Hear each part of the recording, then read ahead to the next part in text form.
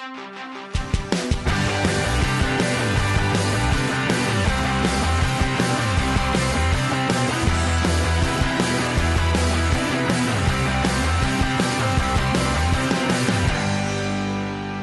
our local cable television station, QAC TV7.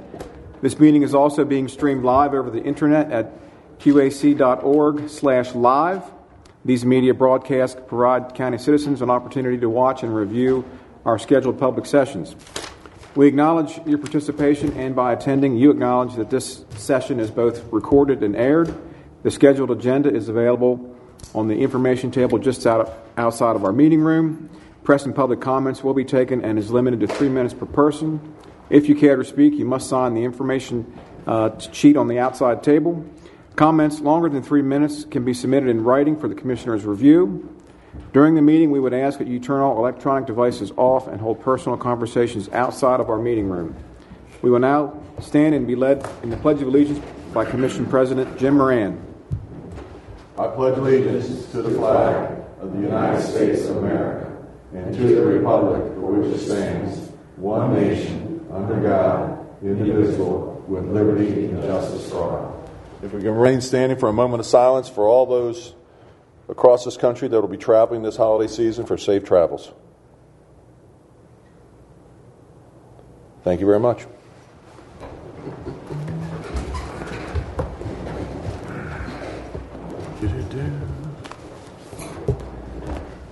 All right, speaking of a busy holiday travel You weekend, want to do minutes and agenda? can we do, I think the sheriff has a quick announcement he wants to make, if we can do that first, Okay. please. Yeah. He's got a scheduled Come on up. commitment. Since you teed up, we have a busy holiday weekend ahead of us, and a lot of travelers out there, so we wanted to Just make going sure off they're your- safe. Going off your cue there with the busy holiday traffic. There you go. season. Wanted to let you all know that Todd Mon and I, some of the commissioners, have had some discussions in reference to the upcoming holiday season and the anticipated expected travel that's expected this season, especially to be very heavy. AAA is predicting. One of the things that we're going to be doing is, I know State Highway has said they're going to be shutting down the Route 50 to Route 18 ramp again that you initiated before, Commissioner Moran, by having that done. So that's very helpful. So they're going to be shutting that down, I believe that's Wednesday through Sunday. Starting tomorrow through Sunday, yes. Okay, so they're going to be... That's at the outlets. At the The outlets, yeah. left turn lane, Route 50 westbound, traveling to westbound Route 18. So they're going to be shutting that down as well. Tomorrow we're going to have 6 deputies out there to assist motorists through the county to keep Route 18 as free and clear as possible. Our goal is, we know it might be slow, but it will be moving. We will have a supervisor and myself as well on scene, that if we need to initiate the Route 18 plan or we need to initiate a Route 8 plan, we will have adequate staffing available to do that if it should become a problem.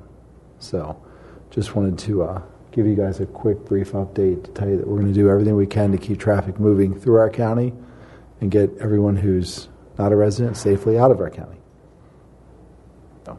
What's going to be the trigger to put things in motion? Because you know me, I'll flip that switch. I know you are. I know. I'm there with you. I think when traffic becomes at an ultimate standstill, or we have a major incident that occurs on the Bay Bridge or something, I think we need to quickly all talk to each other, talk to the fire departments to see if they're having problems getting their staffing to the stations. If Department of Emergency Services is having problems moving their vehicles around, I think then we're going to need to just go ahead and do it. Well, I'm looking at the weather, and they're calling for Sunday for rain. And rain, 2 lanes, and all of that Thanksgiving traffic. Going back. It's a recipe for a disaster. Sure. And no matter what happens, the redirection for our emergency services will take place.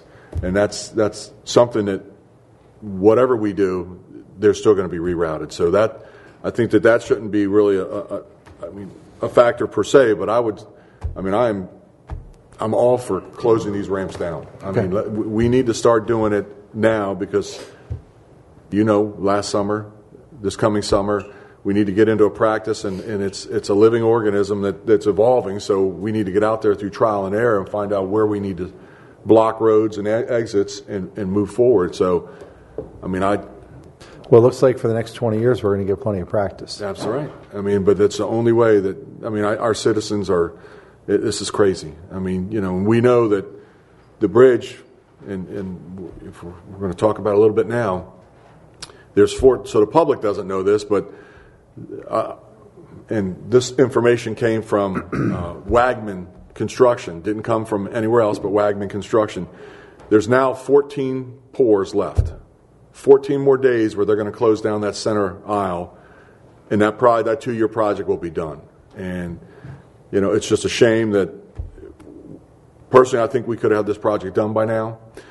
Had certain things happen, but they didn't. So be that as it may, we're down to like 14 pours, and that project will be complete. So we lost today's, you know, because of the holidays this whole week, there won't be any pouring going on, and we understand that, and rightly so. But, you know, pray for warm weather so that we can get this project done, because we don't want to sit. I personally don't want to see us have to sit through January, February, March while the weather's no good and no work and no activities going on, and then we're into spring and we're into beach traffic, and, you know, it's never ending. So I'm all in favor, and we've had these discussions of shutting these ramps down and getting some DPW personnel out there and putting up the barricades in certain locations, and we need to start that process. So, but I'll make sure we communicate tomorrow throughout the day. Because, I mean, we know that there's 4 major exits that we just need to shut down, and we can keep that corridor open, and at least people can move around. I mean, you know. And we'll talk about Sunday as well. Yeah. We'll communicate well with Sunday. I'll be there. So okay. Are they keeping the lane closed to do the rail replacement as well? Excuse me? The rail replacement. The rail's on both sides. So, I mean, they might be working behind New Jersey on one side, but have you seen anybody working on the rails? No, that's my question. Yeah. Are they planning on, when they can't pour, like for the next 3 months through the cold weather, was that their plan to drop back and start doing the rails so that wasn't a holdover? They've been working on the rails. Right. They have on the now. outside. Yeah, they're doing on the outside. They're putting up the strong backs on it, but Mr. Wilson is our liaison to the Bragg, and they're having a meeting on December 4th, right? And Yes, so correct. That's a question that he can get answered for us and get some timelines on what's going on there with the railings and everything else. So, you know, because they're not going to let them go. If they're doing the left side rails, they're not going to let you drive on that side when they're doing the left side rails. Oh, they're going to close the whole bridge. I already asked them about that. Yeah. Would like to say 2 other things. One is that the Emergency Service Department has already pre-positioned equipment on the other side of the bridge, so Canal Narrows Bridge, so that if we wind up with immovable situations, we're kind of set up to deal with it already. Number 2, I don't know really, and I don't think anybody knows exactly what the extent of this Thanksgiving traffic is going to mean, but plainly the state must have thought it was pretty serious, or they wouldn't have, correct, you know, considered repositioning all the equipment. So when they went back on the schedule in which they took that back away and we're now shut down, it's tough to know exactly what the extent of traffic is going to be. And Sheriff and Todd and I and you have talked about the fact also we've got a number of weather events coming in over the weekend, and whether that deters traffic or doesn't, it's a Rubik's Cube right now. But we've done, I think, everything, and the public should know that between you and you've done, and Todd, you've done everything we could to kind of cover the bases in this issue. And I would say that the historical data has Thanksgiving weekend is more traffic than July 4th weekend. Yeah, it's the heaviest travel day. Yeah, heaviest travel day. So that's people need to understand that these backups are going to go way past 10 miles. Yeah. It's just a question of which days, and hopefully not all of them. So, but I think that the county has done everything, and I really have to commend you and you for, you know. Yeah, we want the project to be done. We know the project needs to be done, and Chris, you know, with the video they did, and if anybody haven't seen it yet, QAC TV went out and did a video, an informational video on the state of the bridge and why they're doing it, how they're doing it, and it's great information. But just know that, you know, it's not a 2-year project. It was started as a 2-year project, and now they're hoping to get it done in not even 1 year, but 6 months. And it is definitely doable, but 14 more warm days. So just count them down as that center lane's closed and you're cursing and cussing the traffic. know that we're getting down to where that'll all be over. So, yes. Well, thank you. I appreciate Thanks, you stopping Commissioners. by, I hope Sheriff. everybody has a great Thanksgiving as well as our community as well. Thanks. All right, buddy. Thank you, Sheriff. Thank you, Sheriff. Okay. And thanks for deviation from the scheduled agenda there. If we want to go to our closed session summary, we did have a closed session for 30 minutes to discuss boards and commissions, and I do believe we reached consensus on a number of those.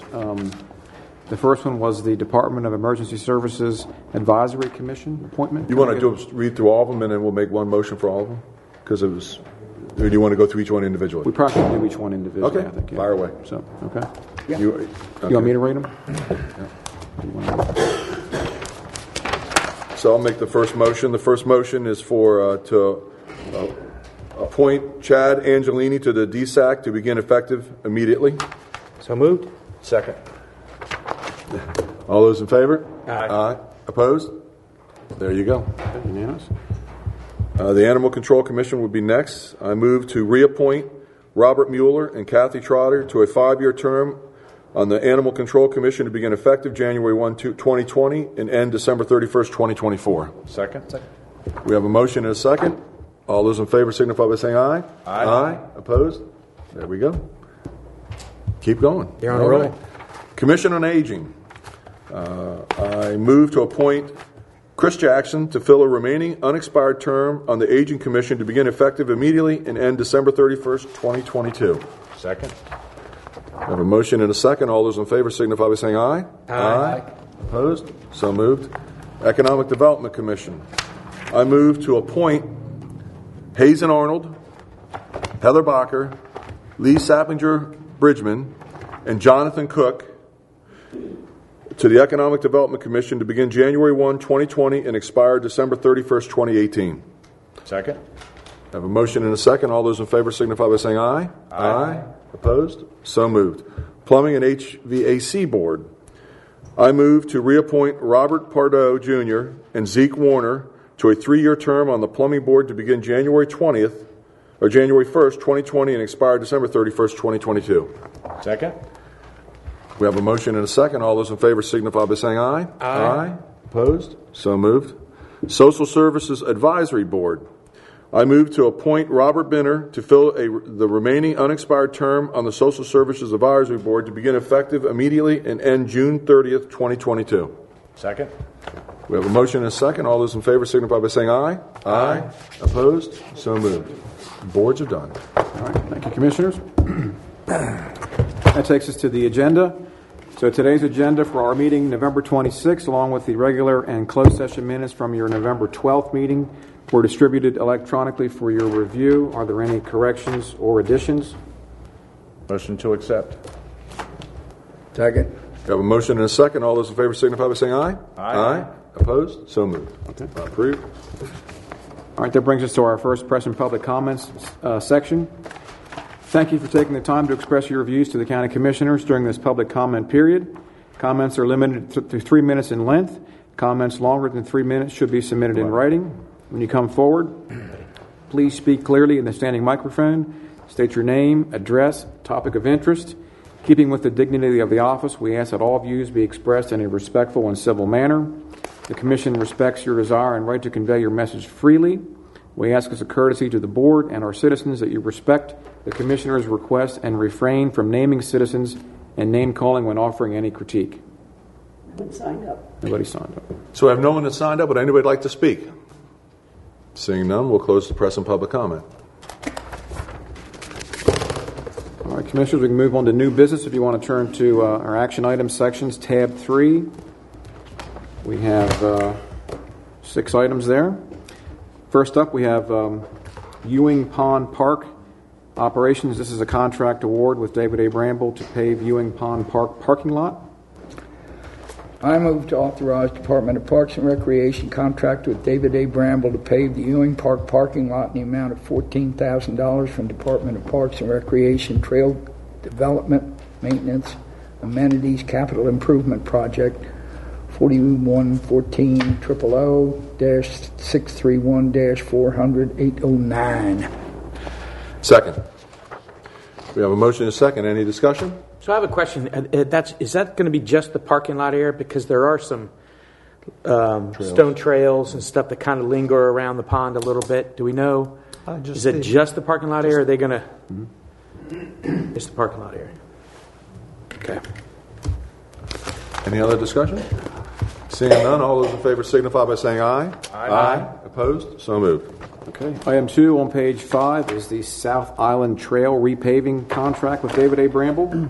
I move to authorize the Department of Parks and Recs to contract with David A. Bramble to pave the 6-mile South Island Trail in the amount of $194,000 from the Department of Parks and Recreation's Trail Development Maintenance Amenities Capital Improvement Project. Second. We have a motion and a second. Discussion? I'll start it off.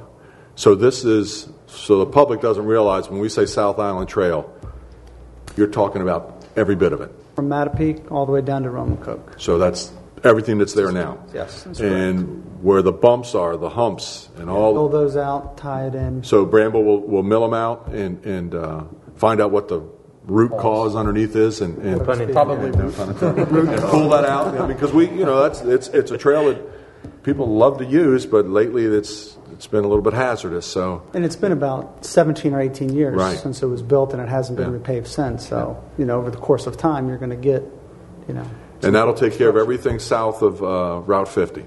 Correct. And then we'll be looking. We're working on the Cross Island Trail with the program open space money and waiting for all that to come through. So hopefully in January, February, we'll be back here giving you an update on that. Excellent. For public interest, one of the big hang-ups has been the crossover or cross route. Yes. And what's the state of that, cost of that? What have you to say on that subject, sir? Unfortunately, we don't have an answer for that yet. And I know there's many different options that have been out there. They've been talking about bridges going across 50. There's been talking about the pedestrian crossover. Crossover, a double diamond across Route 8. All of those things come with a litany of positives and negatives. And, cost is actually going to be an issue. And most importantly, I think the thing to keep in mind is safety.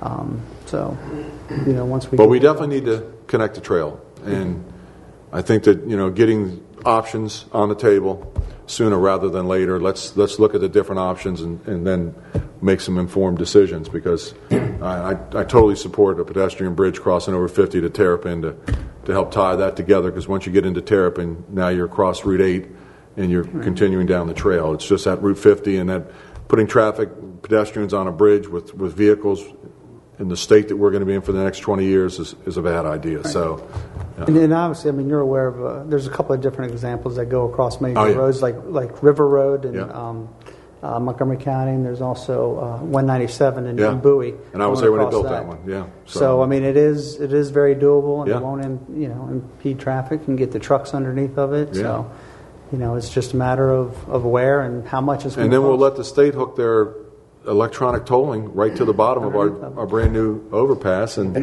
lease it to them. Right. Yeah. So and we'll get those tolls going both ways. So absolutely, very much. Okay, great.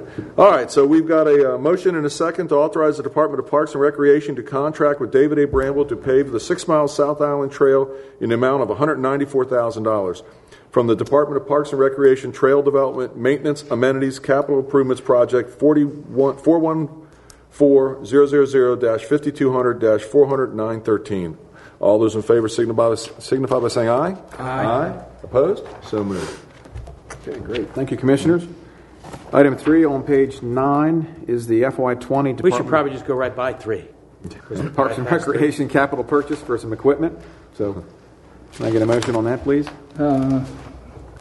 I move to authorize Department of Parks and Recreation to purchase the following: Toro Groundmaster 7200 with Polar Track diversion kit. I don't have to read all this. Toro Pour Core Deep Tine Aerator, Toro Cedar. The total amount of $89,572.42 from the U.S. Communities and National IPA contract from the City of Mesa, Arizona, contract 2017025 with funding to come from Department of Parks and Recreation's FY 2020 capital equipment budget. Second. We have a motion and a second. Any discussion? On the slit seater, Yes. If you'd like to do a trial run, I know my house could use it. We'll take note of that. What the hell, right, Bill? What the heck? What the hell, man? That was Come well on. tried. I'm with you, man. It's Christmas No harm, time. no foul, right? That's right. Okay. Any other discussion? Seeing none, we don't need to reread all that. So all those in favor signify by saying aye. Aye. Opposed? So moved. Okay, thank you, Commissioners. Item 4 on page 14 is Department of Parks and Recreation utility vehicle purchase. Can I get a motion on that? I move to authorize the Department of Parks and Recreation to purchase a 2019 Kubota RTV X900 utility vehicle from Hoover Incorporated, Middletown, Delaware, for the price tag of $13,285. Funding to come from the Department of Parks and Recreation's fiscal year 2020 capital equipment budget. Second. We have a motion and a second. Any discussion? There you go. All those in favor signify by saying aye. Aye. Opposed? So moved. All right, thank you very much. That concludes the Steve Chanley Show, so we'll see you maybe next year. Next week. Next week. Item 5 on page 18 is a series of 3 resolutions for some property liens. Hopefully these are the last ones for nuisance violations for weeds. Can I get a motion on that, please? I move to approve resolutions 1946, 1947, 1948, place a lien on each of the properties listed in the County Zoning Administrator's Memorandum dated November 26, 2019 for nuisance violations. Second. We have a motion and a second. Any discussion? Seeing none, all those in favor signify by saying aye. Aye. Opposed? So moved. All right, thank you, Commissioners. Our last item, item number 6 on page 51, is a partial release of a forest conservation easement for the Enclave subdivision. I move to sign a partial release of forest conservation easement for the Enclave at Prospect Plantation West. Second? We have a motion and a second. Any discussion? Seeing none, all those in favor signify by saying aye. Aye. Opposed? So moved. That's all our action items tonight, Commissioners. We can move into the presentation section of the agenda. We're a little ahead of schedule, but I believe our first presentation is here. We have character counts. Kelly Huber and Wayne Humphreys is here, and Patricia Hackelman. Susan Coppage, come on up. This is the 19th year anniversary.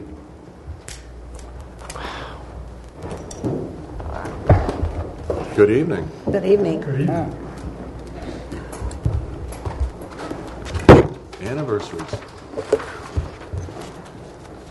Who would like to start?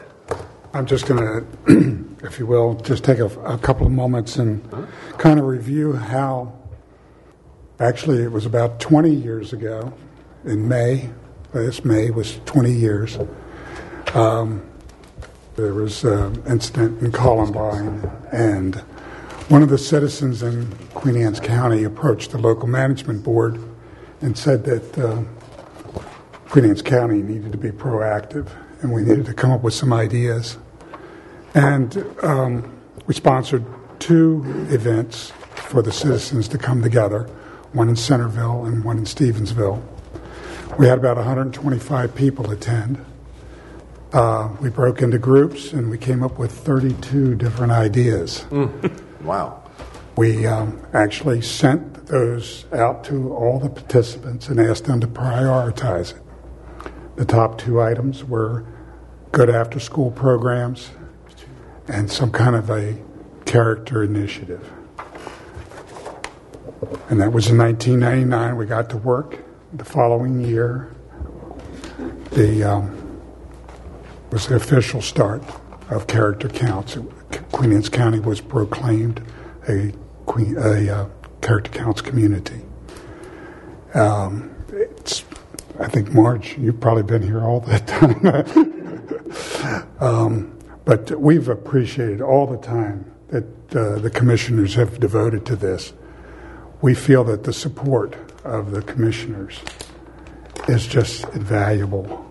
It sets the tone for the entire community. The school system initially was a little pushback. I can remember at the time the superintendent said, there's no way we have room to do anything else. But if the citizens really want to do it, and you can prove that they want to do it, then we'll find a way.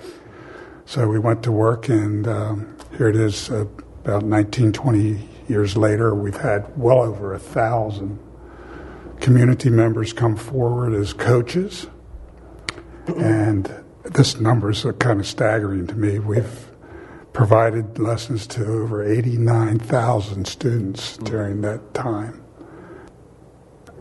We never know what those messages have meant to the students. A few years ago, we did have, I think it was 3 people that had gone through all 12 grades with character counts, and they did a proclamation, and they were here and explained what it meant to them. And it's just, I think, important that this was a grassroots effort, and it has been, and it continues to be.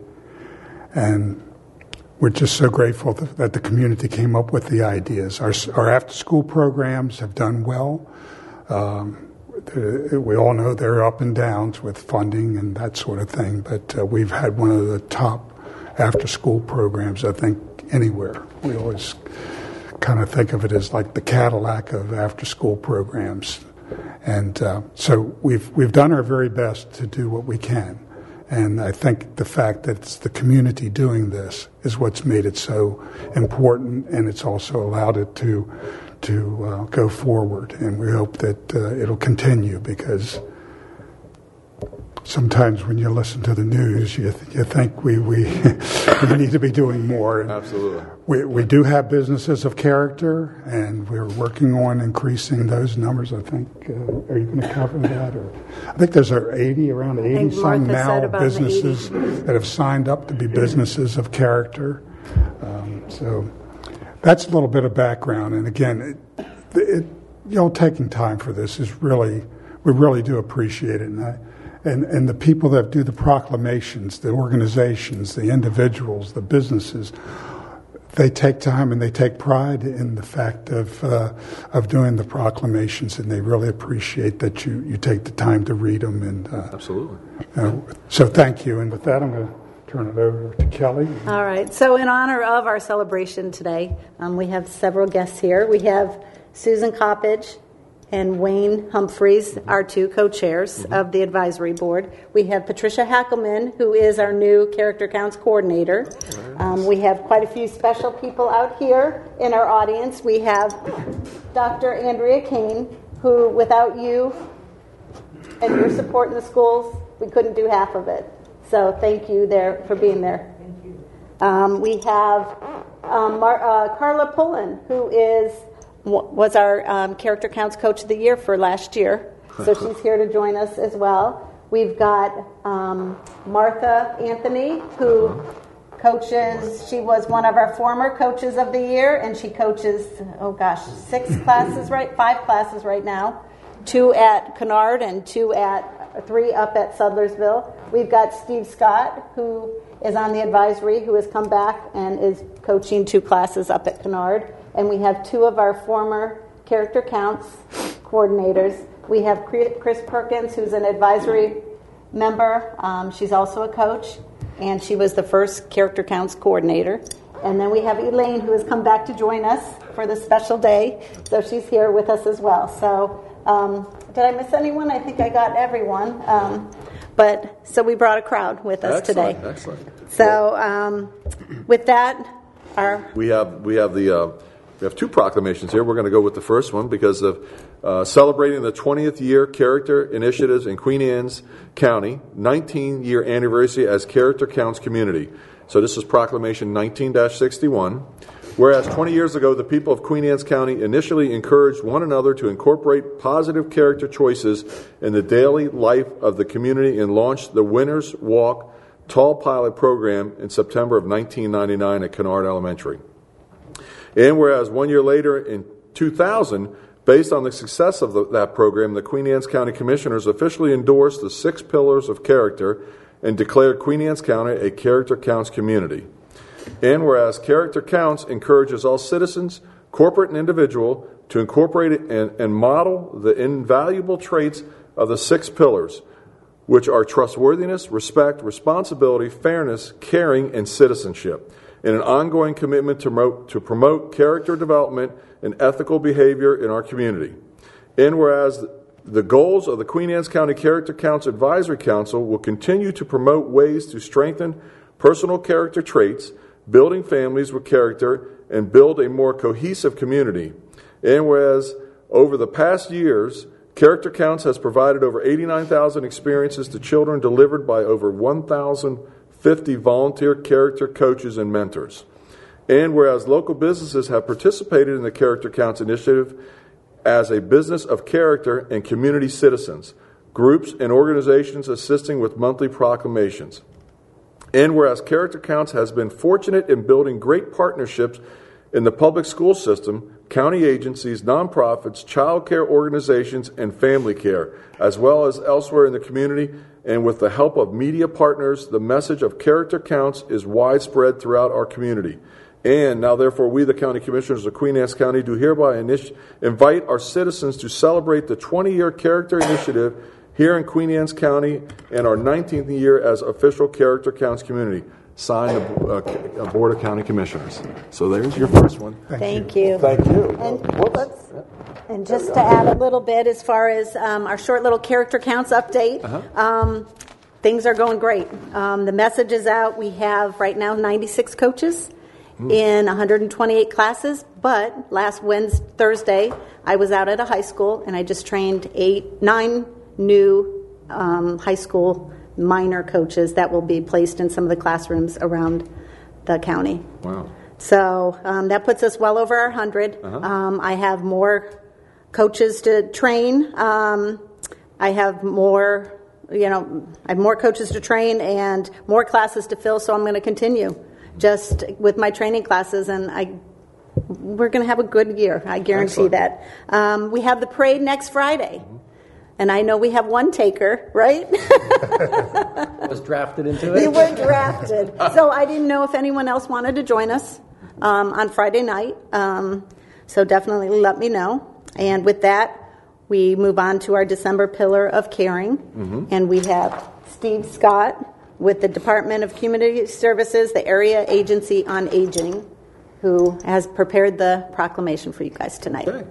And this is Proclamation 19-62, Pillar of the Month Caring, December of 2019, provided by the Queen Anne's County Area Agency on Aging. Whereas Queen Anne's County was declared a Character Counts community, and whereas the Area Agency on Aging brings together multiple agencies and volunteers to build a strong community based on the 6 pillars of character, and whereas the Area Agency on Aging's primary mission is to provide services and supports to individuals and families to assist them in leading full, productive lives with dignity and purpose while maintaining individual independence for as long as possible. And whereas the Area Agency on Aging promotes a culture of caring which permeates all of the programs and services they offer. And whereas a friendly driver greets the senior at the door or bus stop to be escorted to their destination. And whereas the senior care aide arrives to assist the senior with their personal care and chore needs. And whereas the senior centers provide caring staff to greet the senior at the door, as well as encourages participation in social activities, nutritious meals, and special events. And whereas concerned staff advocate for seniors locally, statewide, and nationally to elevate the importance and need for services to seniors. And now, therefore, we, the County Commissioners of Queen Anne's County, do hereby designate the Character Counts Pillar of the Month for December to be carried. Signed by the Queen Anne's County Commissioners. Thank you very much. Thank you. Well, 20 years, that deserves a definitely.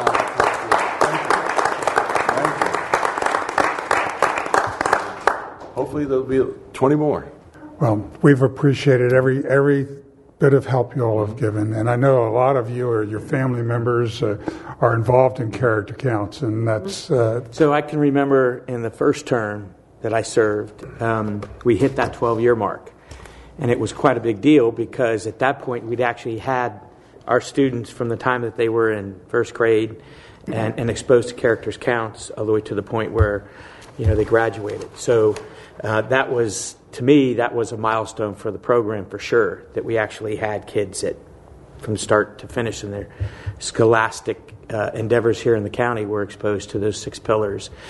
And I actually had an opportunity to be a characters counts coach for a 5th grade class and a freshman class at Mattapique. So that was very interesting, adjusting the thought processes and how I was preparing my sessions with the kids with the age discrepancies between the seniors and the 5th graders. But it was a great experience, one I'll never forget. Well, from everything we've ever seen, that the students form an unbelievable contact with the coaches.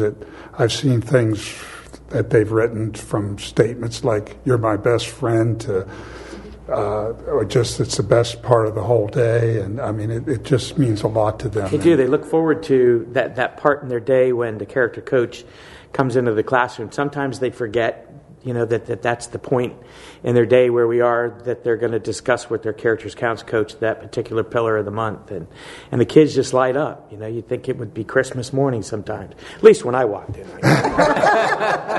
Well, I think somehow they know that when somebody's volunteering time today, that's important. So you guys find that funny? They're really happy to see me, even the freshmen.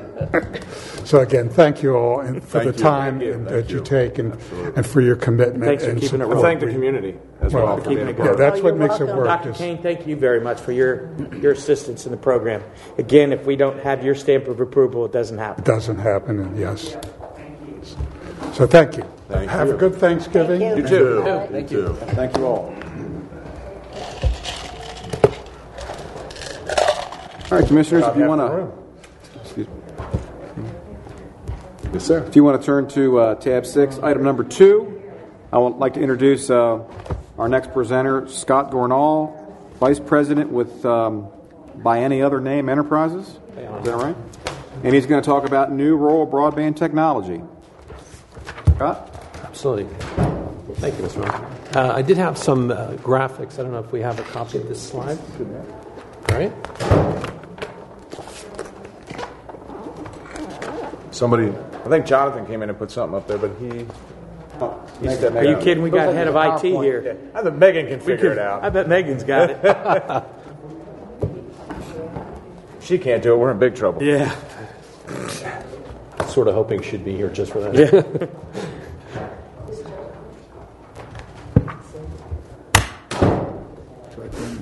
Well, Commissioners, while we're getting that set up, first, again, my name is Scott Gornall. Thank you for having me this evening. We've actually been working with some folks in the county already, but felt like this was a good time to make you aware of some of the testing we've done. That's forward. Thank you very much. So, again, my name is Scott Gornall. I'm with Bayonne Enterprises. We're based on the other side of the river in Chestertown. We're on the Kent County side. Actually relocated to the Upper Shore about 3 years ago. And our primary business is helping new companies come to market or companies expand into new markets.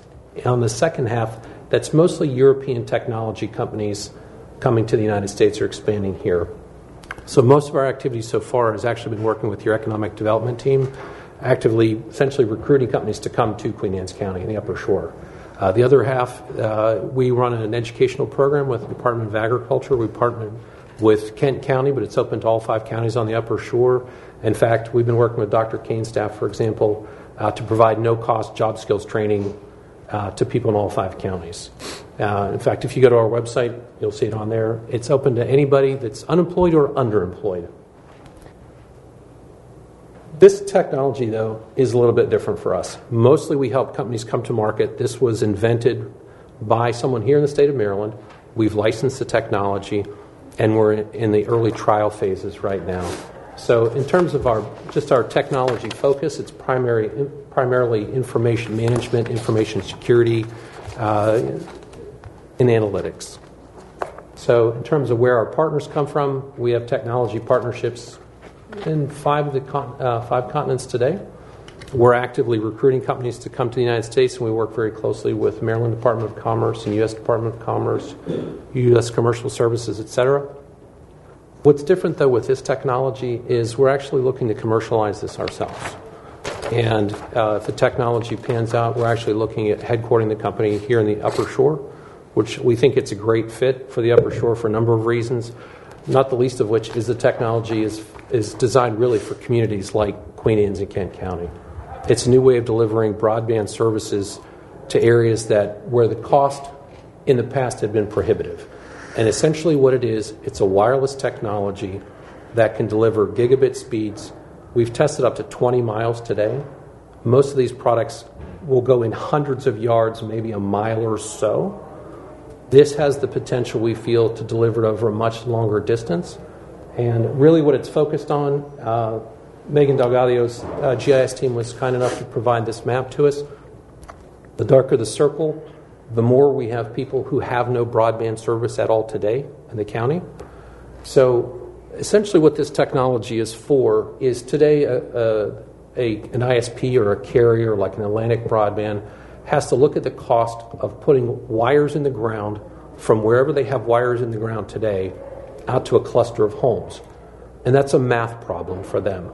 They so much a month they charge those customers, and this is probably not a new map for you, and this is not a new problem for many rural communities around the country.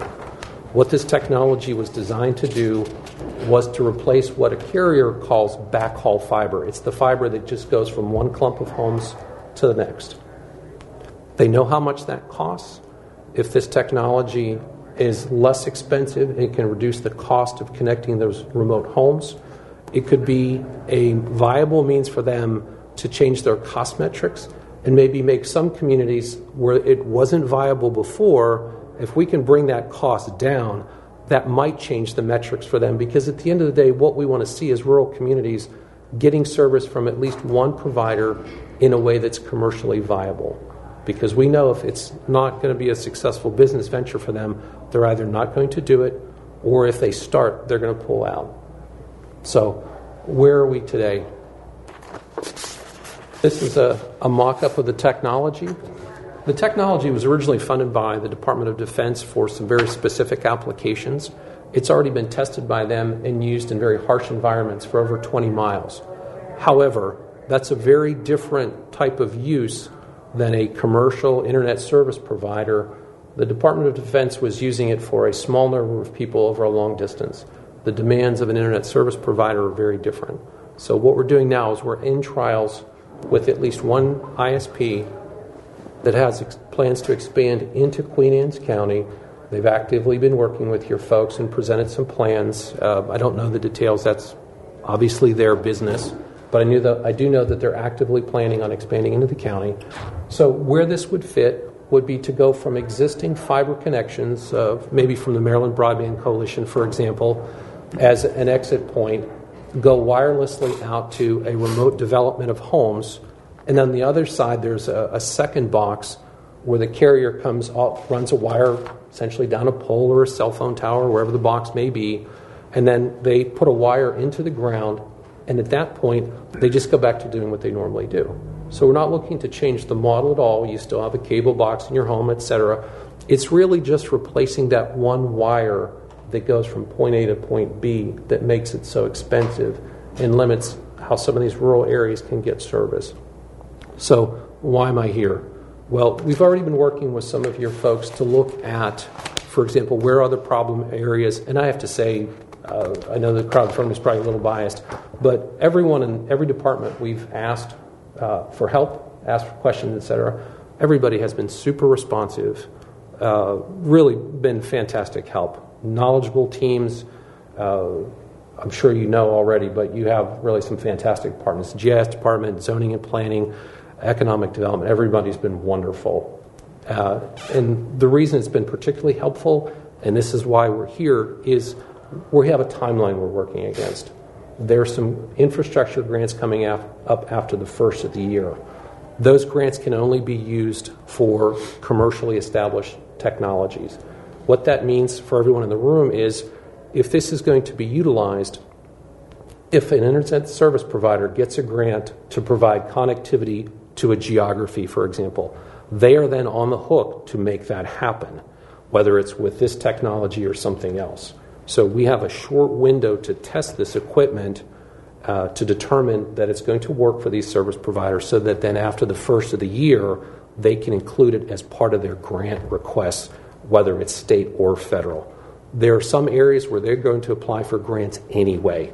There are folks I know, we've already spoken to many carriers around in the area.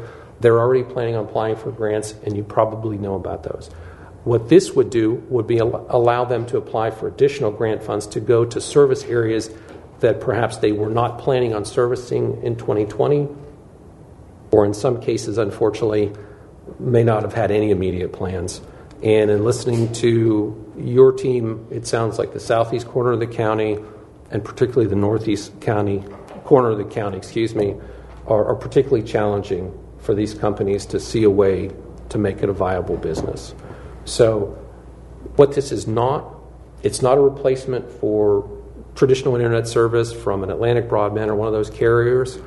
It's not for home service. This is not meant where you can have a wireless product in your home and you can connect to one of these towers.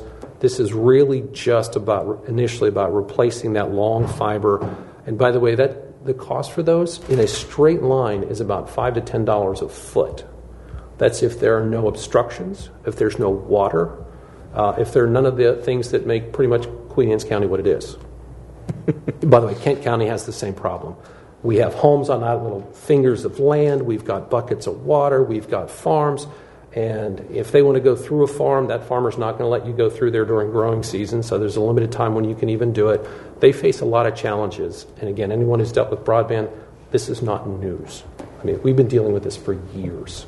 So why am I here again? Really for two reasons. One, we'd like to start testing in Queen Anne's County. We see areas where there's an obvious fit. We don't want to duplicate anything that's available today. We'd like to test in some areas where there is no service. This way, if it's hit or miss, if it's spotty, no one's losing anything. So we have a phased testing program that we're going through, starting with internal testing with 2 different ISPs. Should be a third by next week. So all of this will be tested to a certain amount before we bother anyone with requirements that need permitting. But to go a certain distance and beyond, we're going to have to put one of these boxes on a utility pole or a building or something. And then when we get to that point, then we are going to need to talk to your zoning and planning folks. So 2 requests. One, the ISPs have asked if we could get an offer of assistance, if needed, with the state, if there's any state permitting issues. I'll be honest, it's not my area of expertise, but what we heard from all of them was sometimes at a state level, they didn't see any issues at a county level.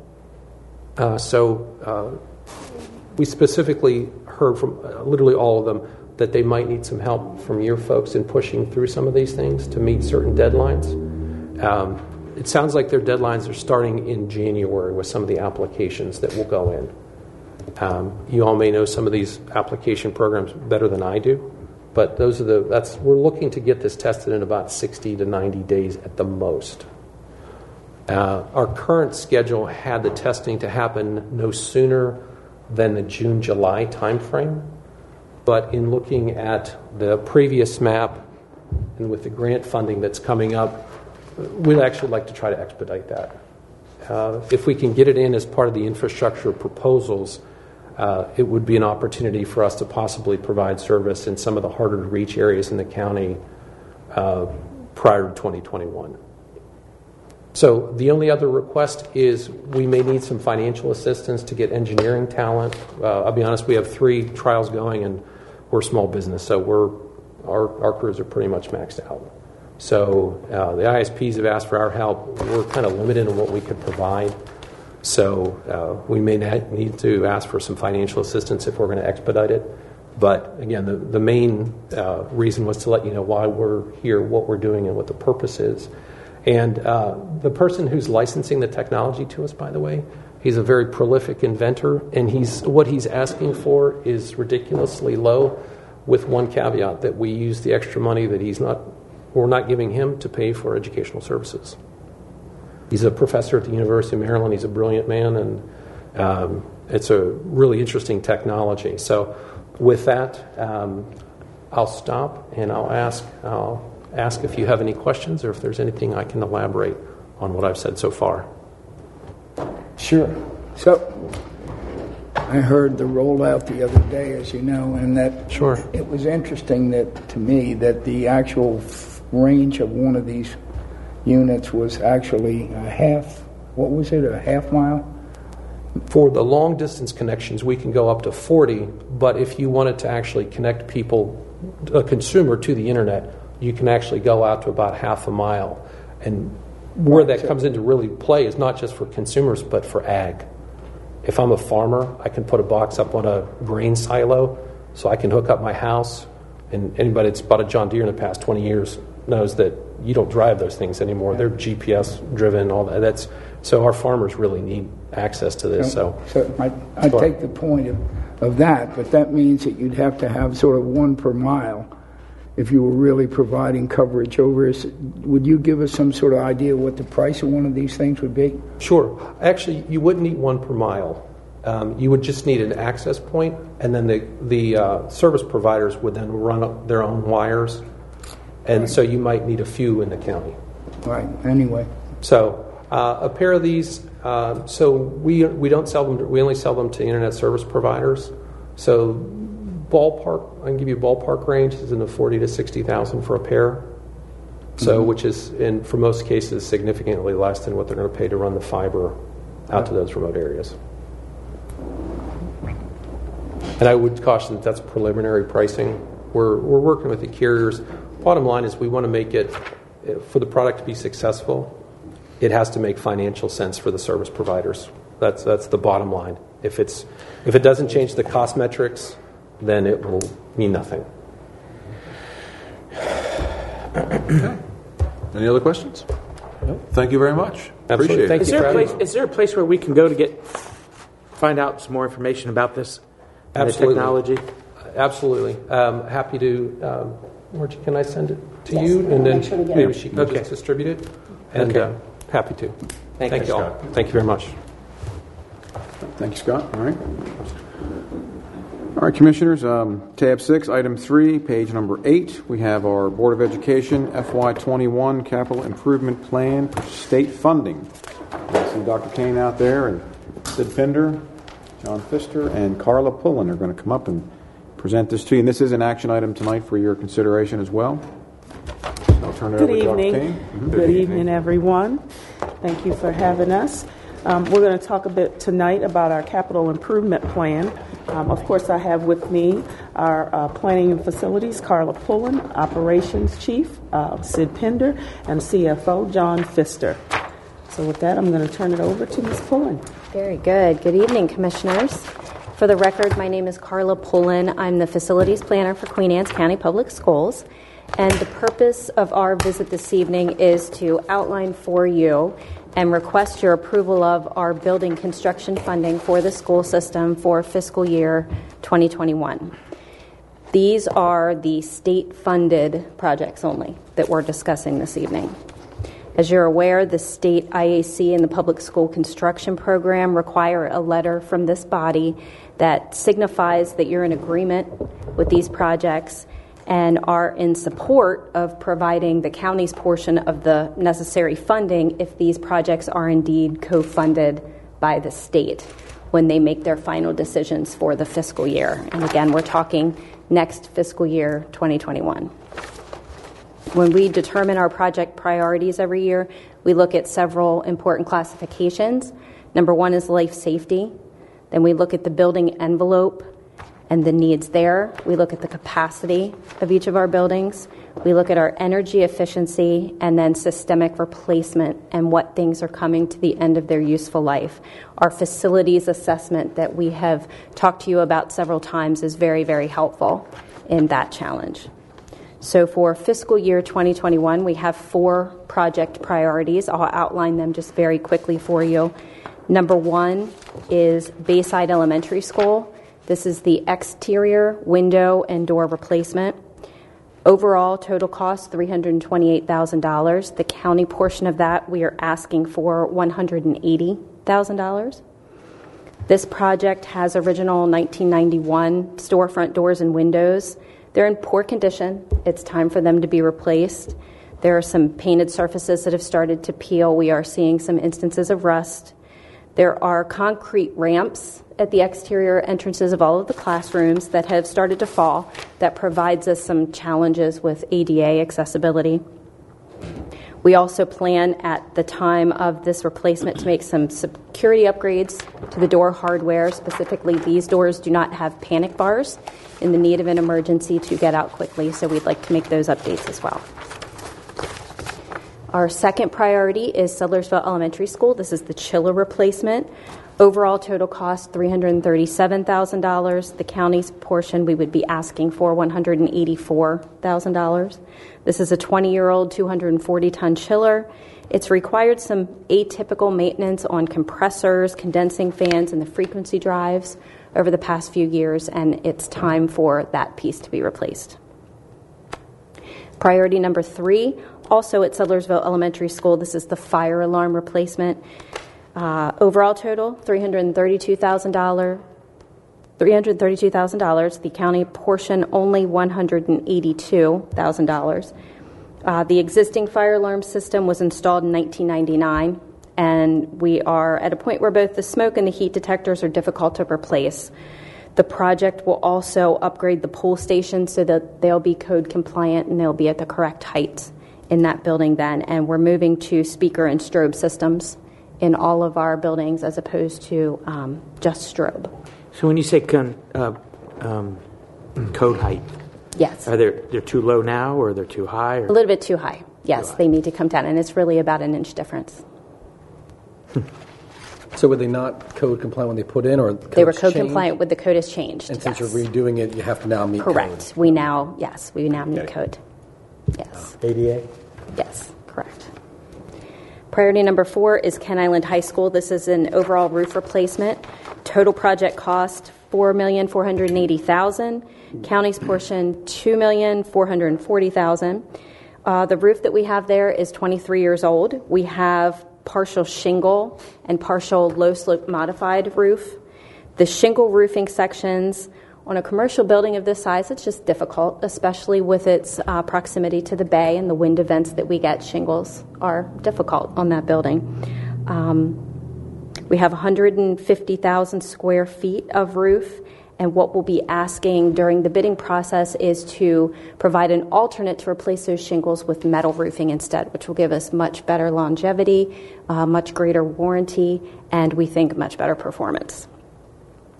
We'll be planning to schedule this job so that we're doing it over 2 consecutive summers. We don't believe that we'll be able to finish the entire project over one summer, and it will be pretty intrusive to students. So we plan to do the metal section and or shingles first, and then the low slope next summer. And we've heard that 2-year project thing. Anything with that. Why is it? It's always a Everything's two-year a 2-year project. Can't we just do it in a year and be done with it? Just want to make my head hurt, that's all. There's a possibility that with the right contractor, they would see the benefit in that too, and they would just work to get it done in one summer. And promises. We could hope for She that. went to a seminar that MDTA must have. I was just going to say, they must teach that somewhere. And so those are the projects that we have for this year. If you have questions, we'd be glad to answer them at this time. I do. So, with the splits, if the $2.2 billion omnibus construction bill gets done and MSA takes over the bonding and it's supposed to go to a true 50-50 split, these projects will qualify? That I'm not sure of. This is what we're dealing with is public school construction, so anything that's dealing with right, but that's what this is. That's what this is doing. The new CIP is going to go through MSA, so and it's supposed to be the way the bill was written. It's now going to be a true 50-50 to the counties, including engineering, soft costs, and all that. Everything will be covered. Can you just check on that and see if these will qualify with under that? We absolutely can. I can tell you that the conversations that I've had with public school construction, it's not clearly outlined yet how that will happen. So we haven't been given much direction, but we'll definitely pose that question and see if we can get any new updates. Yeah, so I guess my question is, since these are next year's budget items, they would fall after the General Assembly next year, which means anything that goes in should affect any of these CIP projects, correct? But they would have to, I guess it is potential, but because they haven't given us direction as far as that 50-50 split goes. So I don't know if they're going to make us go back and requalify or if they're going to roll it and just change that percentage. I don't know. I mean, I would think they would. I mean, that was the indication they gave because Baltimore County's got a boatload of projects in, and I don't think they're going to make them go back and requalify them. So I think they're just going to take what's on the table and shift the money. I would guess. I mean, that would make sense. But we haven't gotten direction. Because, I mean, that's a savings on our end. That's pretty significant on this end, almost $750,000. So, okay. Thank you. We'll find out. Any other questions? That's easy. I guess I have a question. Okay. And just outside of the ones you're asking is the one I've been asking for the last 8 months. The new Board of Education office and our ICE Academy, the feasibility. Yes.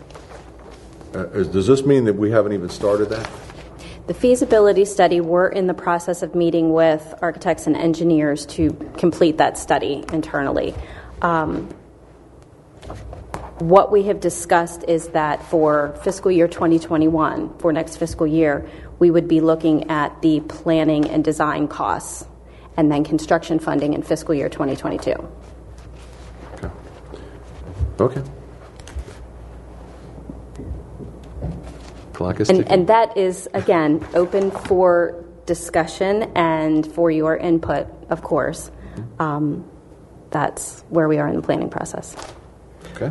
What is the cost on the feasibility and the what are your estimated costs? You don't have anything on here for us to look at. What is your? Well, the feasibility cost was funded last fiscal year, so we have $200,000. What are you thinking the cost on the next level would be to get the gyms pointed? Can we move it up a year? We believe that the building is an $11 million cost at this point.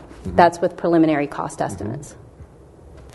But you would still need the engineering, which would be the planning, which you've got pushed out to 2022, 2023. Correct.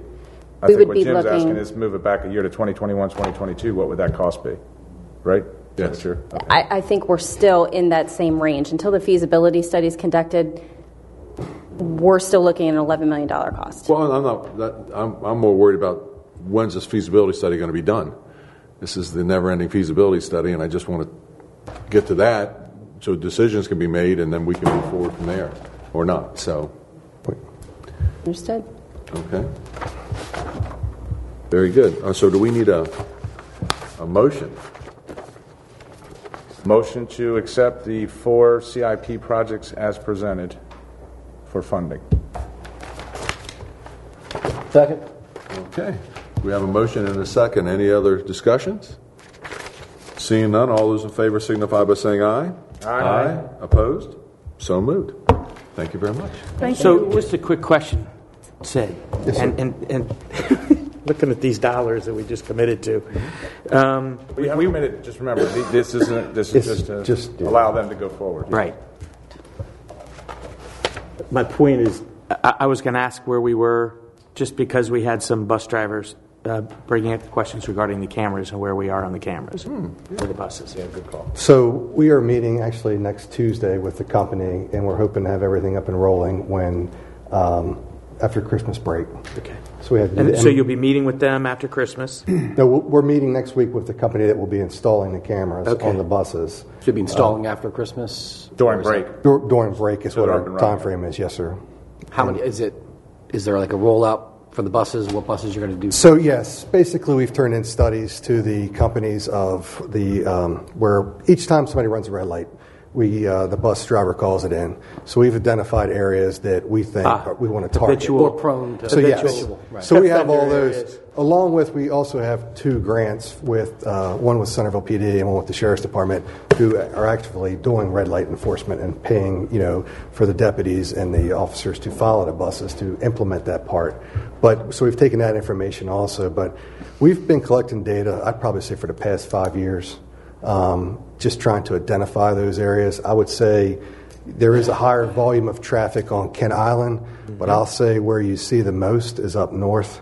Route 213, Route 300, 302 are very prone, along with... This is where there's long stretches, so people just want to... Just stretches, and I'll be honest with you, just some people are just impatient. I mean, it's just one more tool. If we can get, when we get this established, being put in there, the money generated from this goes back to the sheriff's department, so that we can, because it's going to cost them some time because they have to approve all the tickets and citations and all that stuff. So we don't want to bear the sheriff's department with any extra cost. So that was our plan going forward. So once we meet with them on Tuesday, it's actually at 9 o'clock, Margaret Ellen, Kalmanovich, and myself, we're going to have a set up so that we can do the installation over Christmas break.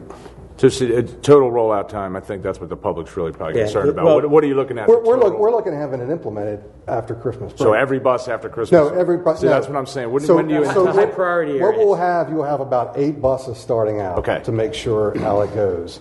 You have to go out there. We did RFPs and all on this process. There were some companies that wanted to offer every bus for this, but they really didn't have a good track record. And you really got to look back at each company and see what it's based upon and if there's any issues in the past with this. The company we're using is in several other counties in the state of Maryland and have a proven track record. So it's going to be about 8 buses starting out of 72, all right, to make sure that is what, everything is set in place before we implement even more. Makes sense. So, okay. And then after those 8 buses are done, it's...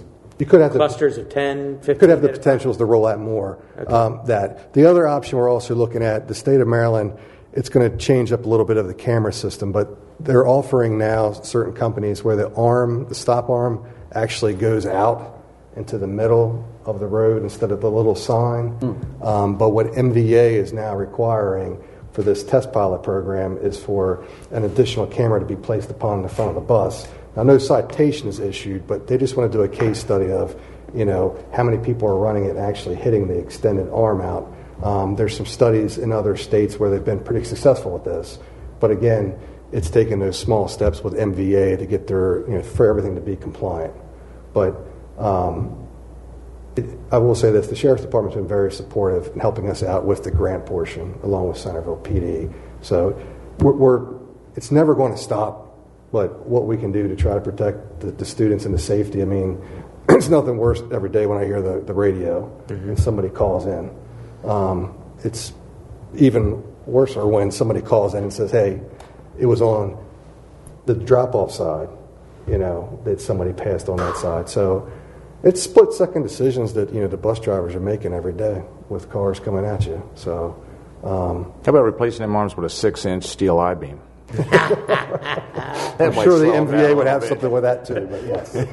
So we can update you on that, but like I said, we're meeting on Tuesday at 9 o'clock to begin the process. And you're on a Christmas break right now? Thanksgiving? Yes. Started Wednesday. Last day. It was last day. Okay, good. And the bridge traffic is... We've had surviving. Yesterday was a little rough, but we're surviving. We try to send out a school messenger to parents. You did. Letting them know. That helps. And basically, we got TV screens with just all the monitors up there watching the traffic to see what's happening. And we've had a few delays, but it hasn't been that bad. But we'll make the best of it. Right. Good. Very good. Thank you very much. Thank you. For coming in. Happy Thanksgiving to all of you. We'll stay away from the 2-year thing.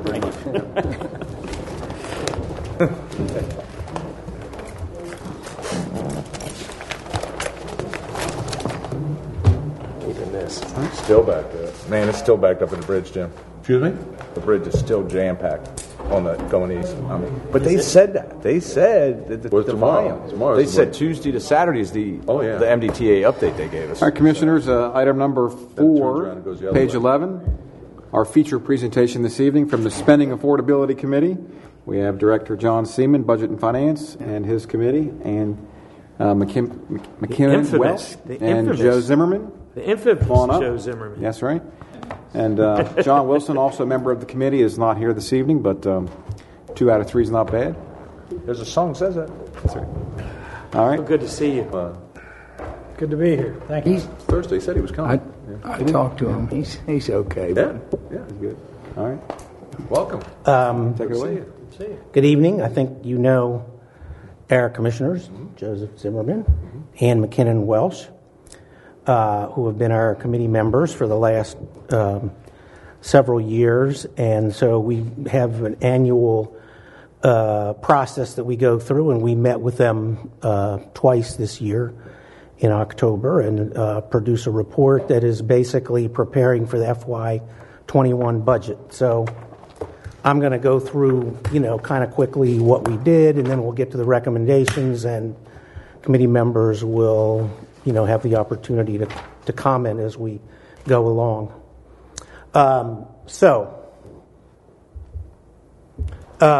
We go through a process of reviewing kind of where the county is in terms of demographics, in terms of, the economy, the finances of the county. So we are structurally balanced. These are all things that, of course, we've, brought to the rating agencies in New York, which, of course, have resulted in our getting 2 AAA bond ratings. But we have low unemployment. We have very high per capita. Our assessable base growth has been pretty slow, really, since the recession, and hasn't picked up greatly. So it's been sort of moderately increasing. But our income tax has been our area of strong growth.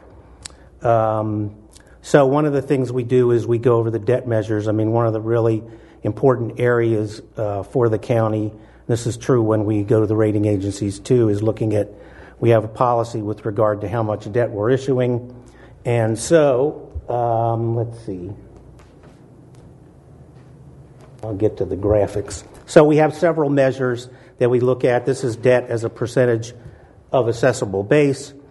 And so, there's a policy guideline of 2.5%, and we've stayed well below that. That's kind of a standard measure that most counties use, but we're going to get to a little bit later where we're, one of the recommendations is to take a look at our debt measures and do some comparisons with other counties. This second measure is per capita debt to per capita income, and we're also well within the range here, a maximum of 8%.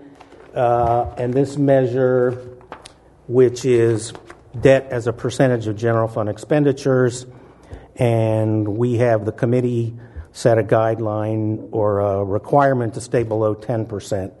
And so what we've done is we've applied the 6-year capital budget to this, estimating what sorts of bond sales we would have in the out years, and this is where we would show up. And so as long as we keep to that, we would stay within the 10% range, 10% guideline.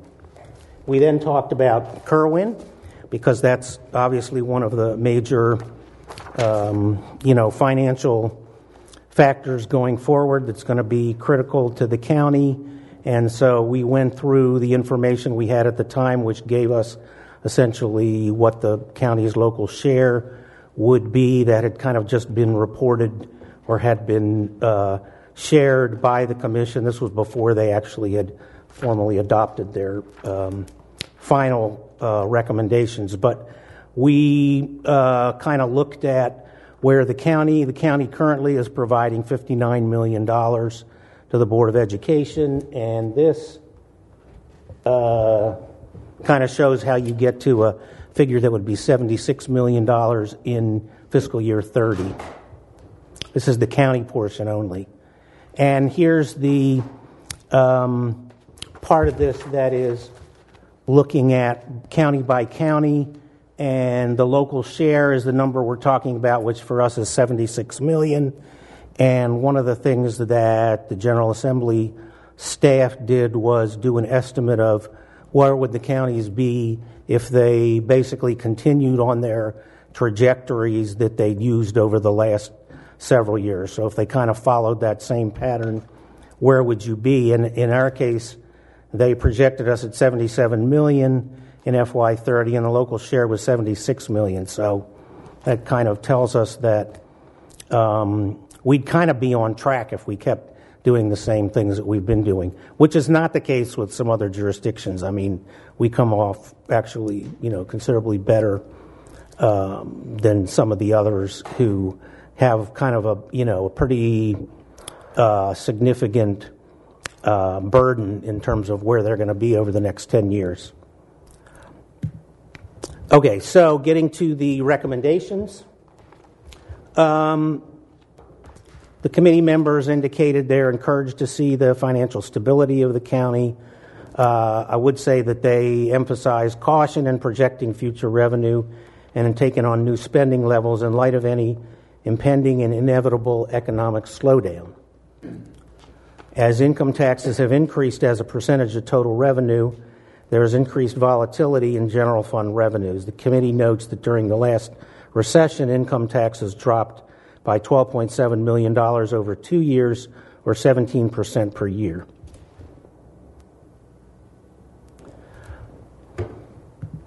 Okay, so in terms of the recommendations, and you all are free to jump in at any point and make your comments, but the office should continue to review and advise of the potential budgetary impacts of the Kirwan Commission recommendations and conclusions, and of course where that comes out in terms of the General Assembly. The committee has considered the number of potential capital projects over the next 4 to 6 years and advises careful consideration of future debt and funding levels for the capital budget. That's perhaps a mild way of saying, what is, looking at what potentially could be out there. I do think, we're going to have to be pretty frugal in some ways with limiting to some of our larger projects, because there are some pretty big projects out there. Some of them, the Board of Ed projects that we talked about this evening with the Centerville Middle School. Of course, there's a detention center project. So when I look at the next 4 to 6 years, it kind of is using that debt measure. We'd have to be pretty careful to kind of stay on track with what our plans are and not exceed them. The county should ensure during the capital budget process the capital fund balance is in hand and available for appropriation in the upcoming budget year, so that we have, the capital fund balance has been a pretty regular source of funding for our capital budget, and sometimes that can get us into a little bit of a situation where we are anticipating receiving funding, which we get at the end of the year, and then we do a year-end transfer. But we need to this is saying we really need the money in hand before we get to that point. County should consider the debt measure of debt per capita, and then as an additional measure, and the committee recommends that debt policy be reviewed and updated to include additional measures as appropriate, and a report be prepared comparing the county's measures to other similar jurisdictions. So I think it's time. We've had these debt measures in place for, I guess, about 5 years now, so I think it's time to kind of review that again and look at, I don't know what that was. Let's see. Okay. Commissioners are urged to consider and maintain an awareness of the potential for economic and fiscal impacts from climate change, was one of the recommendations from the commissioners. The committee encourages the continued emphasis on maintaining support for items that allow the county to sustain services and stay ahead of the curve in times of fiscal stress. And this is one of the things that we've also talked about when we go to New York, which is to say that to the extent there is a slowdown, that we've kind of stayed ahead with some of the things like irregular replacement plans for vehicles, for taking care that our salary classifications are done, salary studies are done on a regular basis, so that, to the extent there is a slowdown, we're caught up and those don't become, additional liabilities. If I could interject, that was a definite asset in your favor about 8 years ago when you suffered a complete train wreck. Your fleet was up to date, your roads were in pretty good shape, your bridges were in pretty good shape. You didn't have immediate infrastructure problems that had to be addressed in a time of decreasing revenues. So that really helped. With all the other bad things that were happening, that wasn't one of them. that bore into the problem at the same time. So that helped. And that was something that Public Works had paid a lot of attention to over the years and should be commended for even 8 years later. Right. County should continue to provide for a more logical and fiscally sound practice of budgeting shorter-term capital assets such as vehicles in the operating budget. So this is, one of our practices has been, and we've talked about some of this before. Some of you have, sort of recommended some different approaches, but we have sort of going back to the time of the recession, we kind of moved some of the capital items that I would consider not capital budget, but capital outlay, which probably belong in the operating budget. We've put them in the capital budget. They're not really, 20-year. They're like vehicles and even computers and things that probably really belong in the operating budget. And so they're recommending that we try to shift, it would be more fiscally prudent and make more sense, fiscally sound, if we started a process of moving those back into the operating budget. The committee advises caution in considering mid-year or out-of-budget cycle capital or operating projects. That must have been my recommendation. When you look at it's easy to look at a single item out of context and forget how that might fit into your overall priorities, and that's what out-of-cycle things kind of cause you to do. That can lead to a decision you may not be happy with when you look at your CIP in total in the next budget cycle. Say, wow, if we'd known that then, we wouldn't have done something. So it's simply a tool to help you make better judgments.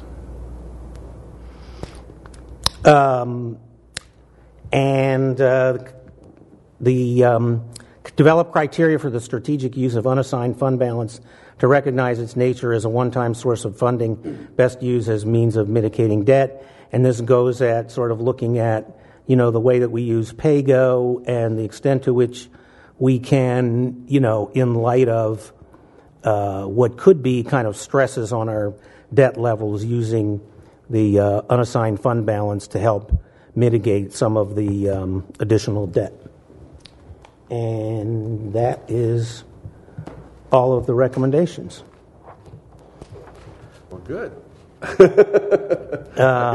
guess we get a B rating or an A rating. Are we? You guys get a real good attaboy. There you go, an attaboy. That's all. I'll take it. A little bit of an attaboy. I'll take it, attaboy. Yeah. You'll remember back a few years. I guess in 2010, I was first involved in this. You came along in 2011 in that committee. Right. And in between, there was this little event that I referred to as a train wreck, but it was all that bad. I mean, all of a sudden, revenues were down by $17, $18 million, and several dozen people were out of work, and lots of bad things happened. You're a long way from that today, and you should be commended, you and your previous commissioners, on that, on your efforts to get there. You've got a solid financial base underneath you. You can suffer a recession and not have to do that kind of draconian reductions in service that you saw 8 years ago. Because if that had continued, that infrastructure buildup you had where your roads were good, your fleet was fresh, all that would be long gone. And you'd be looking like Dorchester County in the 80s in terms of the quality of their equipment. Or the 2020s at the rate they're going now. I remember how they looked in the 80s. So it's all good at the moment. It's, pay attention and keep at it, and you'll be fine. Excellent. And I think the only thing I'd add is on the things like cars, the things with less than a 20-year shelf life. I understand, times of recession, you do what you have to do.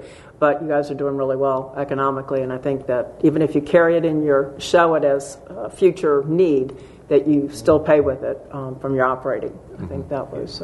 The original idea in the CIP was things like patrol cars, other vehicles, short-lived, 5 to 10-year vehicles. You plan for them in the CIP to ensure that they are under consideration, that you've got to replace so many sheriff's cars every year. If you don't, you know what happens. You end up with a mess. So you plan for them and use a PAYGO funding source as a transfer from the operating budget. That's how that was built originally.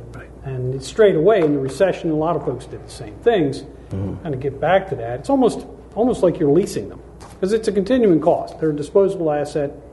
They go away. and you need to continually replace them or your fleet goes out. And have that. Okay. I think you've normally voted on accepting these recommendations. Okay. Move to I accept the move spending that we affordability accept committee's these findings. recommendations as stated. Second. Second. I'll second. There we go. We have a motion and a second. All those in favor signify by saying aye. Aye. Opposed? So moved.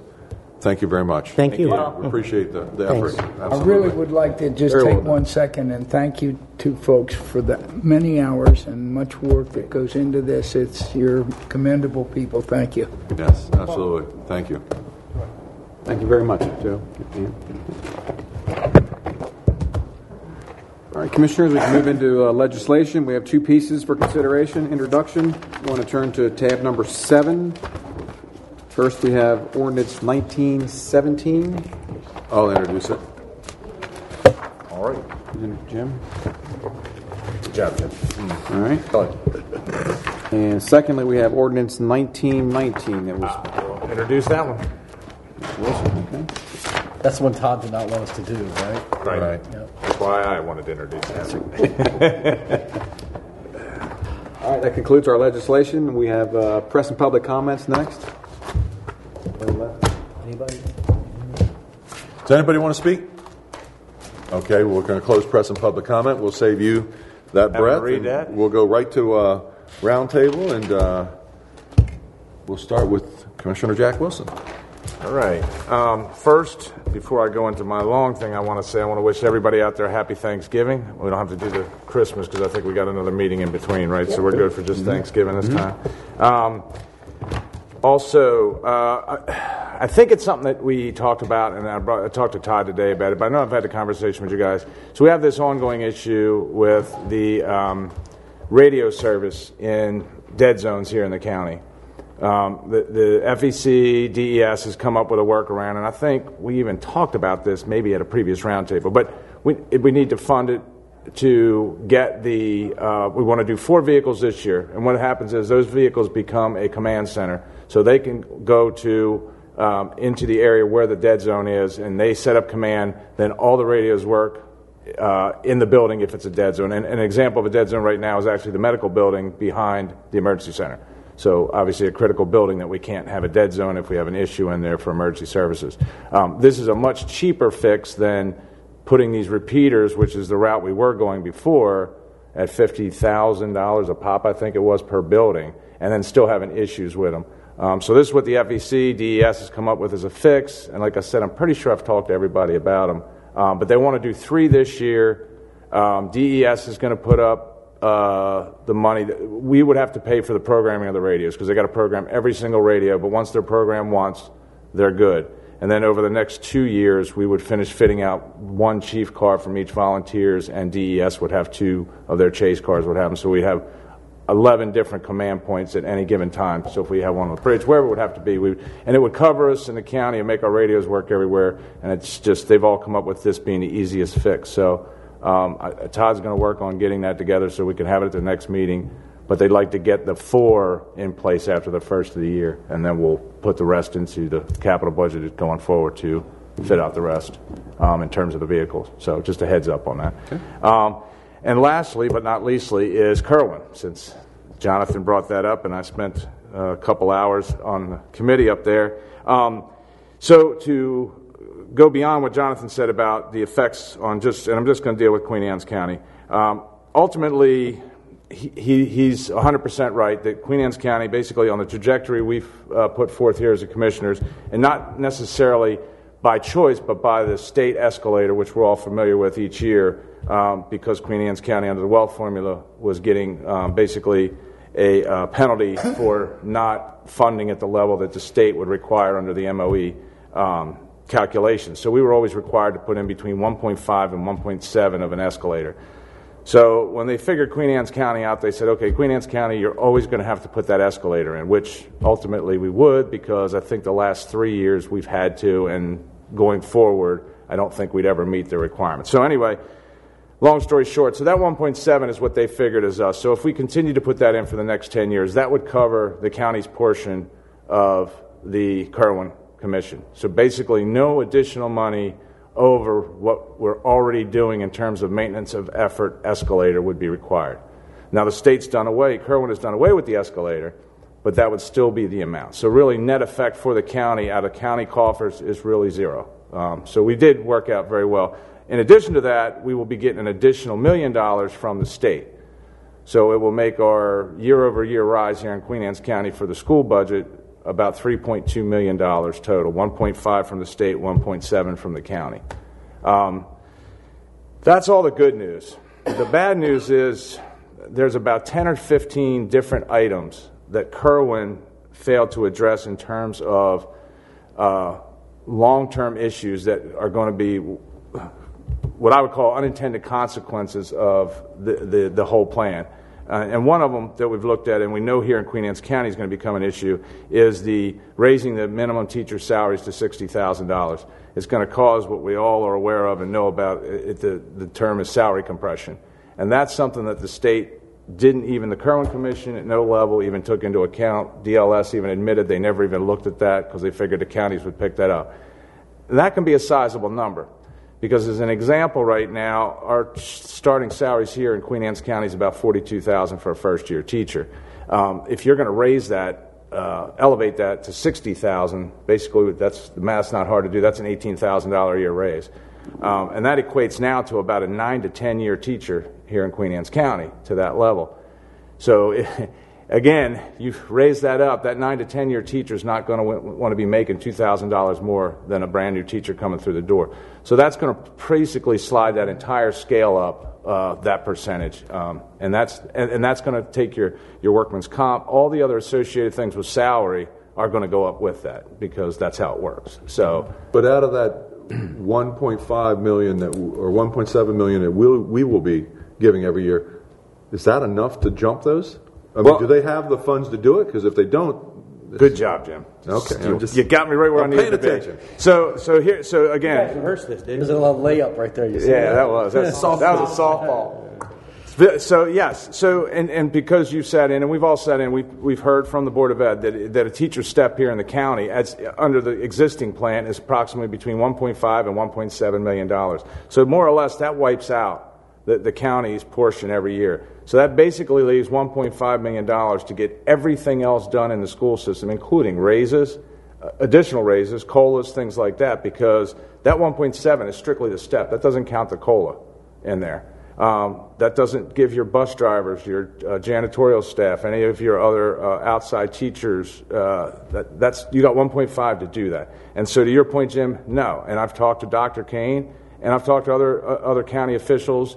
And the reality is, no, this is not going to be a reality because a prime example is Carroll County, or Calvert County is the best one to use.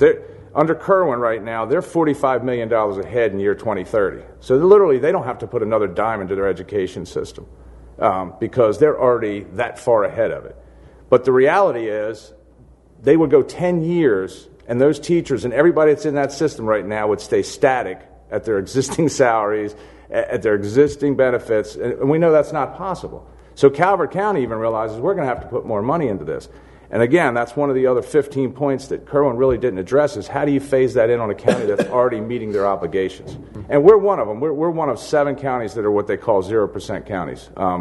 We're basically on track to meet Kerwin without any additional heavy lifting.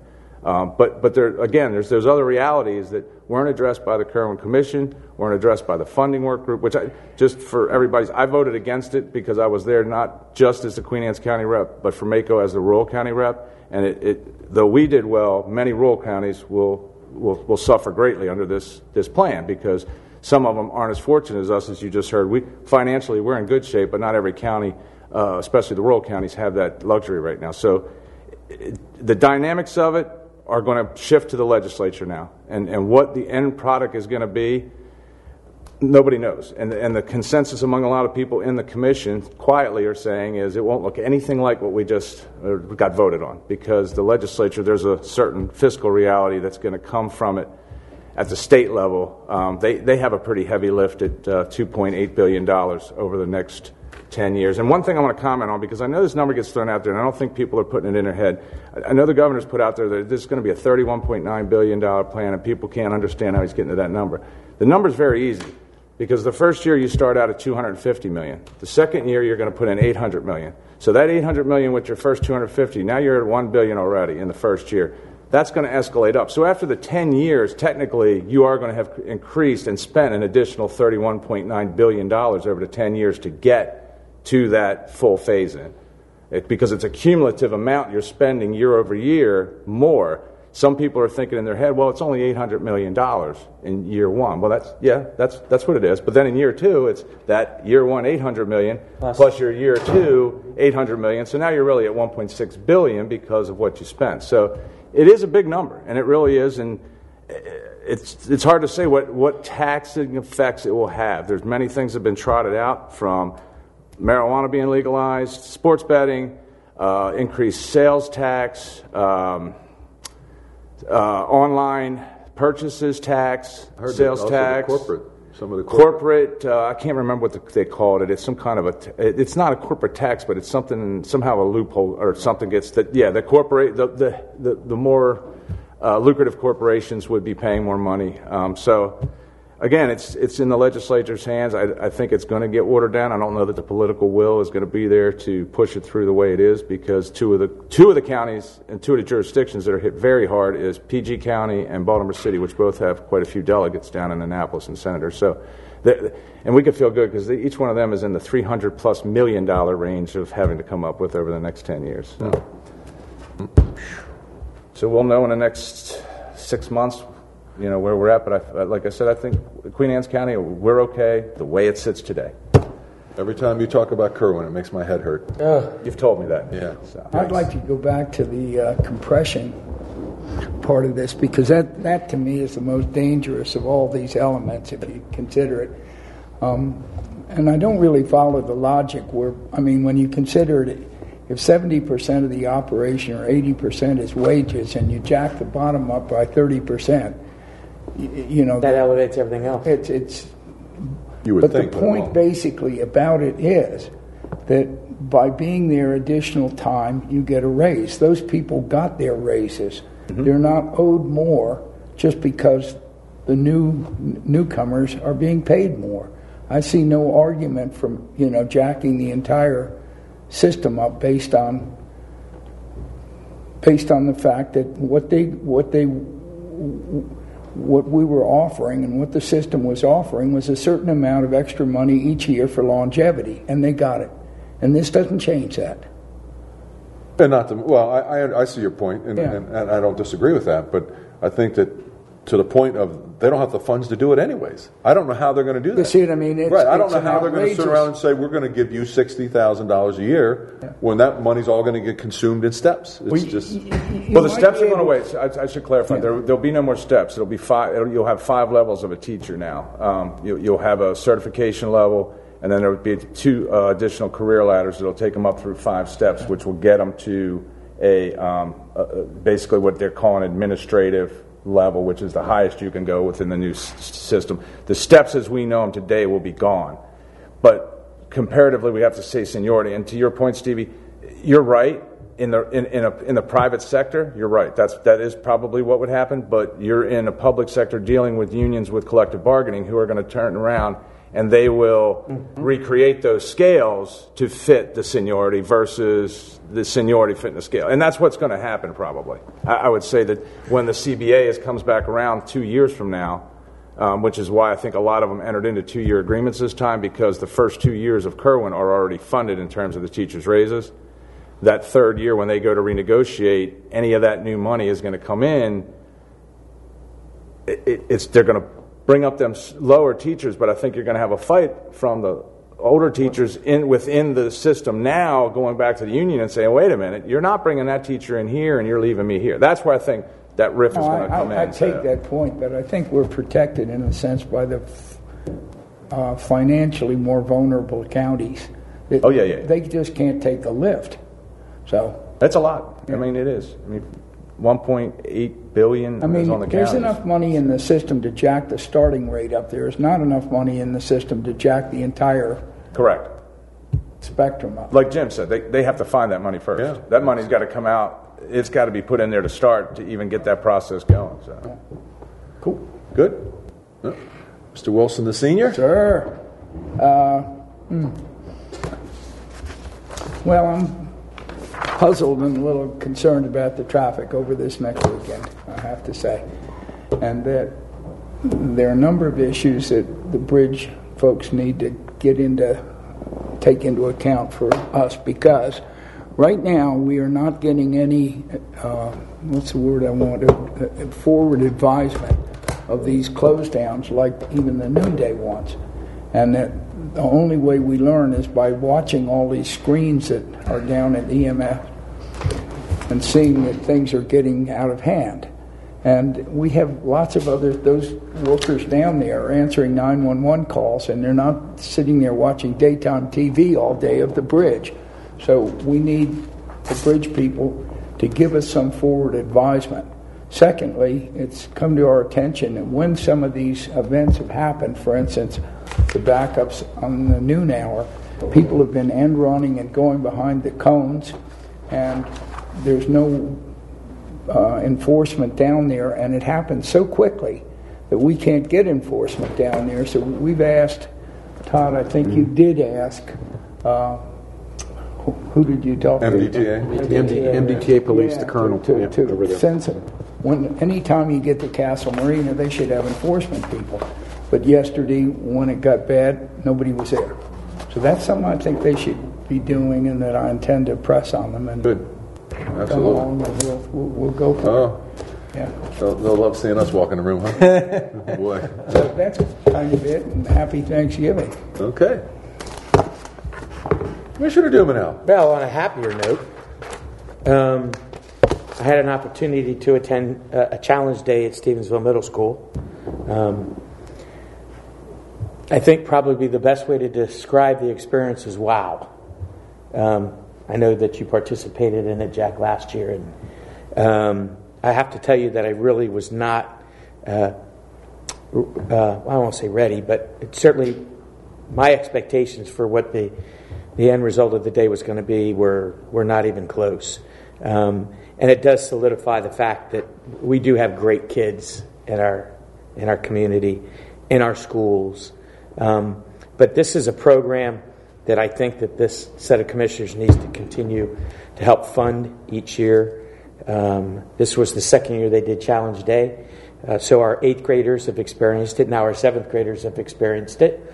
So in your middle school level, with 6th, 7th, and 8th graders, you have 7th and 8th graders that have now familiar with this program and what it teaches the kids to consider important types of behavior and supporting other students regardless of the choices that they make to live their life and to treat them as equals. But I would also encourage my fellow commissioners to participate in one of the 4 Challenge Days that will take place next year at our 4 middle schools.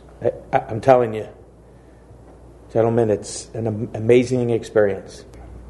And you'll certainly want to say you were a participant in. So, very good. I would say it reminds me of you hear. Well, Jim, you're very familiar with the military training. You break them down to build them back up, type of thing. Yep, it really is that kind of a. It was our version of Paris Island. No doubt. I'm just going to say, no doubt. But a great program, and I'd love to see the county continue to help do our part to fund that, because it's just an amazing experience to see these kids respond and react to this program, and then make those commitments to change themselves moving forward. Very good. Good. Yep. Thank you. I didn't run any burning buildings or do anything exciting like that. No. All right. Well, first, happy birthday to Todd Mon tomorrow. Thank you, Chris. Let's embarrass him briefly. Yes. Last week or earlier, last week had the chance to go up on the bridge and watch the work that was being done by NDTA with QAC-TV. If you haven't seen the video yet, go on to QAC-TV's YouTube page or the Facebook page. They show all the different work that's being done, from the pouring to the milling. The mechanical milling is all done, but the hydroblasting, and there's quite a lot of information in there about the progress that they're making. And as Commissioner Moran pointed out, we're very hopeful that the headache will be over soon. I think so. Pushing forward with the work, as much as it's been a convenience, I think it's going to benefit the people by having it done quicker. So thank you, MDTA, for making that available for us to be able to do that. I know that there's been a lot of positive feedback from people who've seen the video that it was informative for them. When you're on the bridge, please don't take out your phone and take pictures of the workers. When I was up there, within 5 minutes, I saw 6 people who did that. They're slowing down, they're taking pictures. You're causing part of the traffic that we're all dealing with. Please don't do that. Please also remember, the workers up there, as much as you hate the traffic and maybe you don't want to like the commissioners or you don't want to like MDTA about it, the workers up there are doing their jobs. It's not always great conditions. It can be cold up there.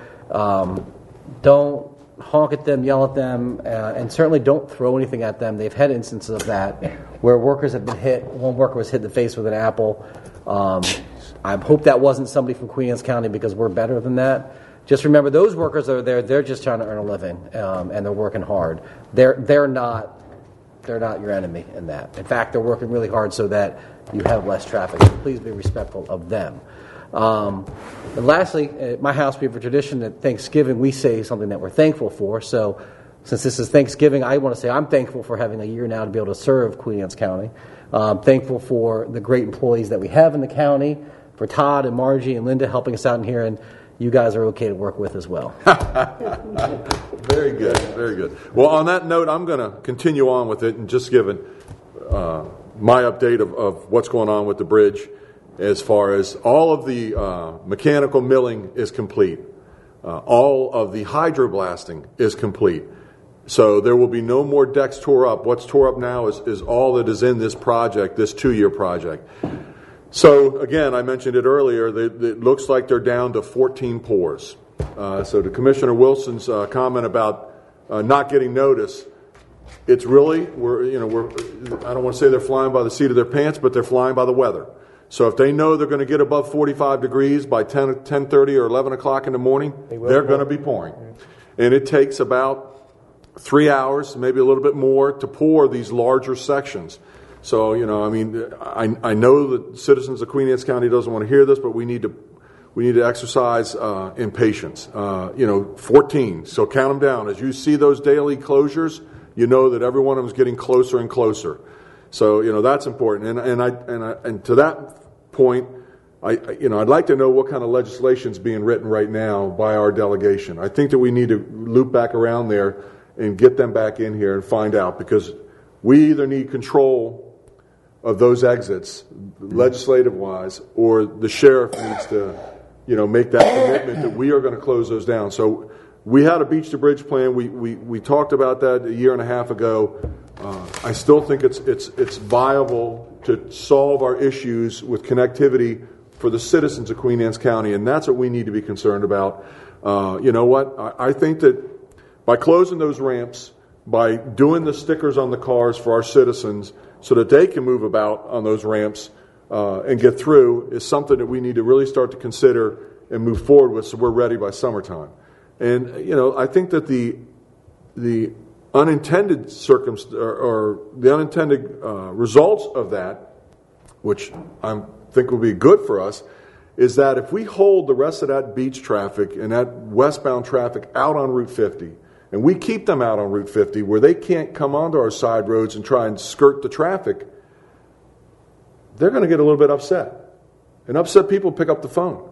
And maybe this brings more light, maybe this brings more haste in getting these NEPAs done and moving forward with a replacement bridge.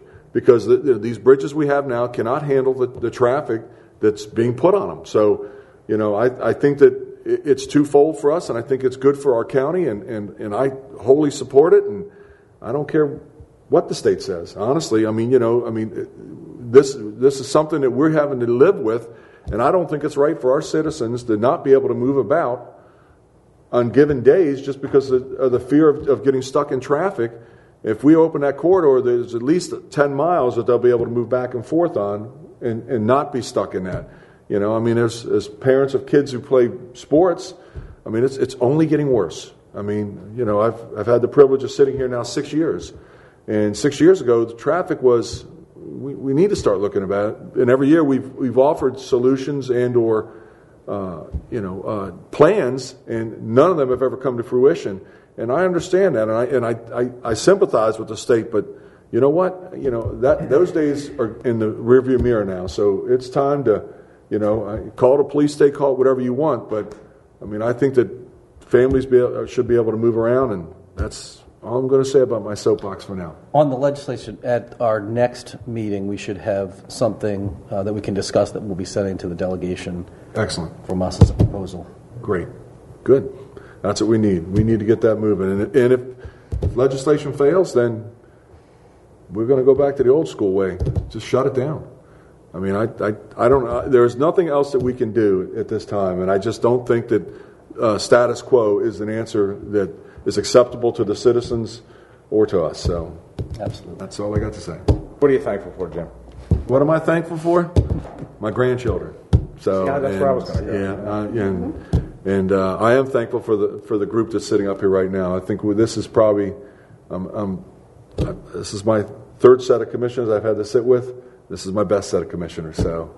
Well, I will say I gained a whole new love for you guys after sitting on the Kerwin Commission. Because I'm telling you, if that's the way stuff's done in Annapolis, I don't ever want to go over there again. That's right. I always say my political aspirations will never exceed that Chesapeake Bay Bridge. Yeah. What appreciation you have when people talk. Your stuff. Yeah, very much so. All right, a motion to adjourn? Motion. Second. All those in favor? Aye. Thank you very much.